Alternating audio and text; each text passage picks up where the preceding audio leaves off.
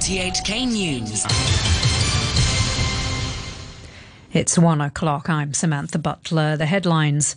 More than a dozen people who say they're victims of forced confessions broadcast on Chinese TV urge a European satellite operator to stop mainland state-run broadcasts. Coronavirus restrictions are reintroduced in Tokyo, Kyoto and Okinawa following rising numbers of infections. And Alibaba says it sees no material impact on its business after mainland regulators fined it $2.8 billion for anti-competitive practices. More than a dozen people who say they're victims of forced confessions broadcast on Chinese television have signed a letter urging a European satellite operator to stop mainland state-run broadcasts. The signatories include a former British consulate staffer in Hong Kong, as well as the daughter of jailed Hong Kong bookseller Gui Minhai. Mike Weeks reports. The 13 signatories urge European satellite operator Eutelsat to reconsider carrying Chinese channels CGTN and CCTV4. Published by human rights watchdog Safeguard Defenders, it details violations the signatories say China is guilty of to extort confessions and refuse the right to a fair trial. The letter notes Australian public broadcaster SBS stopped using content from Chinese state-run television in March. Britain also fined and banned CGTN for partiality, which pushed the channel to set up in France. The signatories include Chinese human rights lawyers Bao Longjun and Jiang Tianyong, as well as Simon Cheng, a former British consulate staffer here, who was granted asylum in the UK after accusing mainland police of torturing him into confessing he visited prostitutes in Shenzhen. Retail sector lawmaker Peter Xu says he expects shops will allow customers to spend a $5,000 government handout in a lump sum if authorities go ahead with plans to release the vouchers over 5 months. The Liberal Party councillor said shops could easily charge purchases in instalments. Yesterday, the government announced 4 e-payment platforms, including Octopus and Alipay, would operate the scheme. The vouchers for adult Hong Kong residents were announced in this year's budget to boost local consumption. Francis Fong from the Hong Kong Information Technology Federation says the 4 operators were picked over 2 banks because of their presence in retail e-commerce. Before, have done a lot of things. In the past few years, they tried to install a lot of retail points for the terminals, and they already have, say, 80% of the retail presence. The other 2 actually, like PayMe, they're more focused at the very beginning on the peer-to-peer payment, online e-commerce. And BOC Pay actually just started like last year. So I think this is why the government doesn't choose the other 2. Macau residents will soon enjoy 25% discount on their purchases after the government refines its electronic consumption voucher scheme. All Macau residents are being given 5,000 patakas in e-vouchers. Officials amended the scheme after getting public feedback following a total of 8,000 patakas handed out to people last year. Residents will now get a 25% discount on purchases capped at a maximum of 3,000 patakas. E-vouchers can be used after applying the discount, and a maximum of 300 patakas worth of e-vouchers can be used each day. The scheme runs from June to December. School students across Hong Kong have been seen returning to campuses after the government doubled the numbers allowed back in school amid a fall in COVID-19 cases. Following the Easter school holidays, the Education Bureau said kindergarten, primary and secondary schools could have up to 2/3 of its student population attending in-person classes for half a day. At a secondary school in Shek Kip Mei, students were seen having their temperatures checked and hands disinfected before entering. Most were happy to be allowed back. One student said online classes weren't very efficient, while another said he was excited to see his classmates. England is lifting many of its coronavirus restrictions after months of lockdown. The Prime Minister Boris Johnson described the move as a major step towards normality, but urged everyone to behave responsibly. Here's the BBC's Simon Jack. Shoppers, gym fans, domestic holiday makers, outdoor drinkers and diners, plus those in need of a haircut, will share the government's hope that today is an irreversible step towards old and cherished freedoms. So will the business owners who will be welcoming them back. But this significant easing of restrictions is also an important test. Will customers want or be able to return in sufficient numbers for firms to break even? And if they don't, what will it take to make the economy work again? Only 2 in 5 hospitality venues have any outdoor space, and the rules on future indoor opening are still unclear. Coronavirus restrictions have been reintroduced in 3 Japanese regions. Preventive measures in Tokyo, Kyoto and Okinawa were prompted by rising numbers of infections and come less than a month after Japan fully lifted a second COVID state of emergency. Restaurants and bars in urban areas must close by 8 p.m. and crowds at large events are restricted to 5,000 attendees. There's concern in Brazil that more than half the patients with COVID-19 in intensive care are under 40 years old, and the number of cases continues to rise. The Brazilian Association of Intensive Care Medicine said greater numbers of younger patients were arriving with no pre-existing conditions and were developing more severe cases of the virus. Here's the BBC's Mark Lowen. The P1 variant that exploded in the northern Brazilian city of Manaus last November is ravaging the country. Twice as transmissible and infecting younger ages, it partly explains why half the patients in intensive care are now reported to be under 40. Hospitals in most of the country are at 90% capacity, and deaths have surpassed 350,000. Despite accounting for a fifth of all cases nationwide in the past 7 days, Sao Paulo state is easing restrictions today, allowing takeaways and reopening schools this week. Right, police have used tear gas in clashes with hundreds of protesters in a suburb of Minneapolis after an officer earlier shot dead a black man at a traffic stop. Tensions are high amid the trial of former Minneapolis police officer Derek Chauvin, who's accused of the murder of George Floyd. Israeli public radio says the country has carried out a cyber attack on an Iranian nuclear facility. Citing unidentified intelligence sources, the report on Kan Radio said the Mossad spy agency carried out a cyber operation at the Natanz nuclear plant. It came a day after Iran launched new uranium enrichment centrifuges there.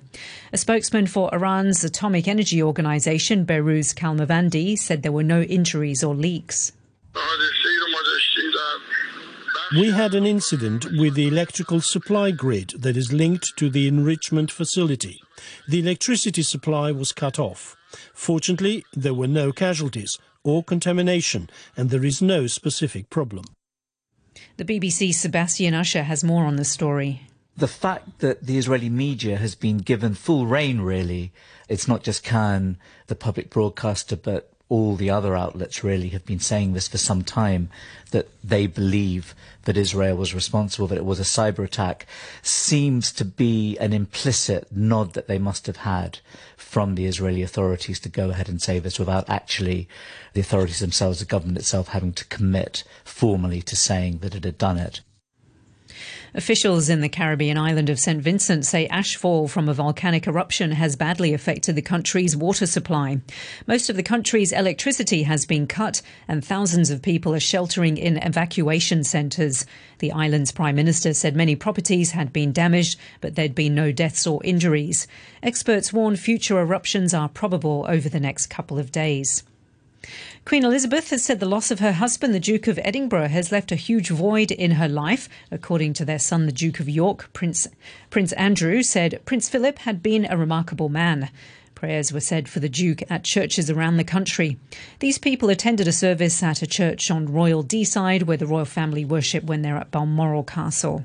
I think it's just very poignant to be here when the Duke was such a close neighbour. It was a very reflective service.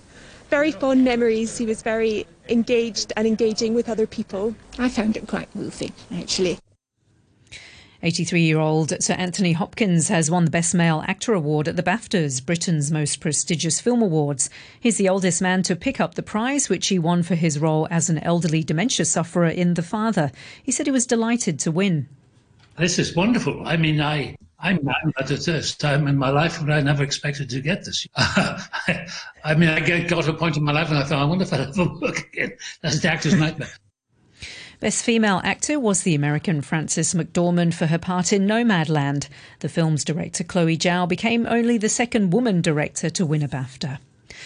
Alibaba says it sees no material impact on its business after mainland regulators fined it $2.8 billion and ordered it to rectify its practice of restricting merchants from using competitor platforms. Beijing's anti-monopoly agency concluded over the weekend that the e-commerce giant had abused its market dominance. The company says the fine is less than a fifth of its free cash flow. Chairman and CEO Daniel Zheng noted that the exclusive arrangements that triggered the December investigation covered a small number of merchants on its platforms. If you look at the exclusivity arrangement before, I would say this only cover a number of Tmall flagship stores, which directly operate by brands. But actually, today, all the merchants, they have these multi-platform strategies. So business-wise, we don't expect material negative impact on the change of this arrangement. Alibaba has pledged to introduce more measures to help its merchants lower costs. Its executive vice chairman, Zhou Zhai, reiterated to analysts during a conference call that Alibaba accepted the penalty with sincerity and wouldn't appeal. We feel very comfortable that there's nothing wrong with our business, the fundamental business model of a platform company. And, these regulatory actions are undertaken to ensure fair competition in order to benefit the public. So with this penalty decision, we've, received good guidance on some of the specific issues under the anti-monopoly law. And I would say that we are pleased that we're able to put this matter behind us. Its share price surged in morning Hong Kong trading. And a short time ago, the Hang Seng Index was down 275 points to 28,417. Turnover for the morning stands at $90 billion. In the currencies, the US dollar is trading at 109.52 yen. The euro is standing at $1.18, and the pound is worth 10 Hong Kong dollars and 64 cents. Sports news now, and the golfer Hideki Matsuyama has won the US Masters at Augusta by one shot over the American Will Zalatoris to become the first Asian-born champion and the first Japanese to win a major championship. Matsuyama, who's 29, said he hoped his win would inspire children in his country to take up the sport. Yeah, it's thrilling to think that there are a lot of youngsters in Japan watching today. Hopefully, in 5 to 10 years, when they get a little older, some of them will be competing on the world stage. But I still have a lot of years left, so they're going to have to compete against me still. Now to football in the English Premier League, where Manchester United shattered Tottenham's top four bid by coming from behind to win 3-1. Edinson Cavani had scored in the first half to give them the lead, but it was ruled out for what the referee deemed a foul in the build-up by Scott McTominay. United boss Ole Gunnar Solskjaer said the call sparked a comeback by his team. A lot. And it was an excellent goal. Absolutely top play, great pass, great movement by Edinson, good finish, and unfortunately referee decided that we are not playing football, or VAR decided probably, because absolutely amazed and shocked by if that is a foul, and especially if it takes him 3 minutes to get up from that. And how important was it just to keep the others behind you arm's length away? Very, of course. You see the results earlier on today and how tight it is beneath us. So to have 7 points down to the next one instead of the 4 it could have been, of course, that's big for us. And we want to see how close we can get to the top. Tottenham are now 6 points outside the Champions League places. 2 first-half goals from Jesse Lingard boosted West Ham's top 4 hopes with a 3-2 home win over Leicester. The visitors got 2 late goals, but it wasn't enough. David Moyes' West Ham side are now just a point behind Leicester in the table. I thought for the first 45 minutes we were very, very good. But we've set standards and, if you want to be there, then you're going to have to continue and play at them. And when we drop below them, then the players need to know and they need to understand what we need to do to keep winning. And we won't keep winning if we play as badly as we did in the last 30 minutes today. Arsenal were 3-0 winners away to the bottom club Sheffield United. Alexander Lacazette scored twice for the Gunners. Here's their boss Mikel Arteta. It was a really strong performance. We showed really good cohesion as a team and understanding of what we had to do in the game. We were really effective as well. We scored some good goals and very important as well, we kept a clean sheet. In the early game, Newcastle came from behind to beat Burnley 2-1 away. Newcastle now 6 points clear of the relegation zone. And to end the news, the top stories again. More than a dozen people who say they're victims of forced confessions broadcast on Chinese TV urge a European satellite operator to stop mainland state-run broadcasts. Coronavirus restrictions are reintroduced in Tokyo, Kyoto and Okinawa following a rise in infections. And Alibaba says it sees no material impact on its business after it was fined by mainland regulators $2.8 billion for anti-competitive practices. That's the news on RTHK. My son's vaccination appointment should be soon. Has my father-in-law used up his healthcare vouchers? Register with eHealth and download the eHealth app, and these records can be viewed at a glance. We can view our own and our children's vaccination records, which include COVID-19 vaccination records. Elderly people can check their healthcare voucher records anytime as well. There are also other functions, like searching for doctors and viewing medication records. The eHealth app, a new mode for managing your health. Don't wait, download it now. The government is providing free COVID-19 vaccination for all residents. Priority groups include those who are highly susceptible to infection or have increased risk. You can book online. Vaccination is being offered at community vaccination centers in 18 districts, hospitals, and designated clinics in phases. Outreach service at care homes is also provided. Protect yourself and others. Get vaccinated. Book at covidvaccine.gov.hk.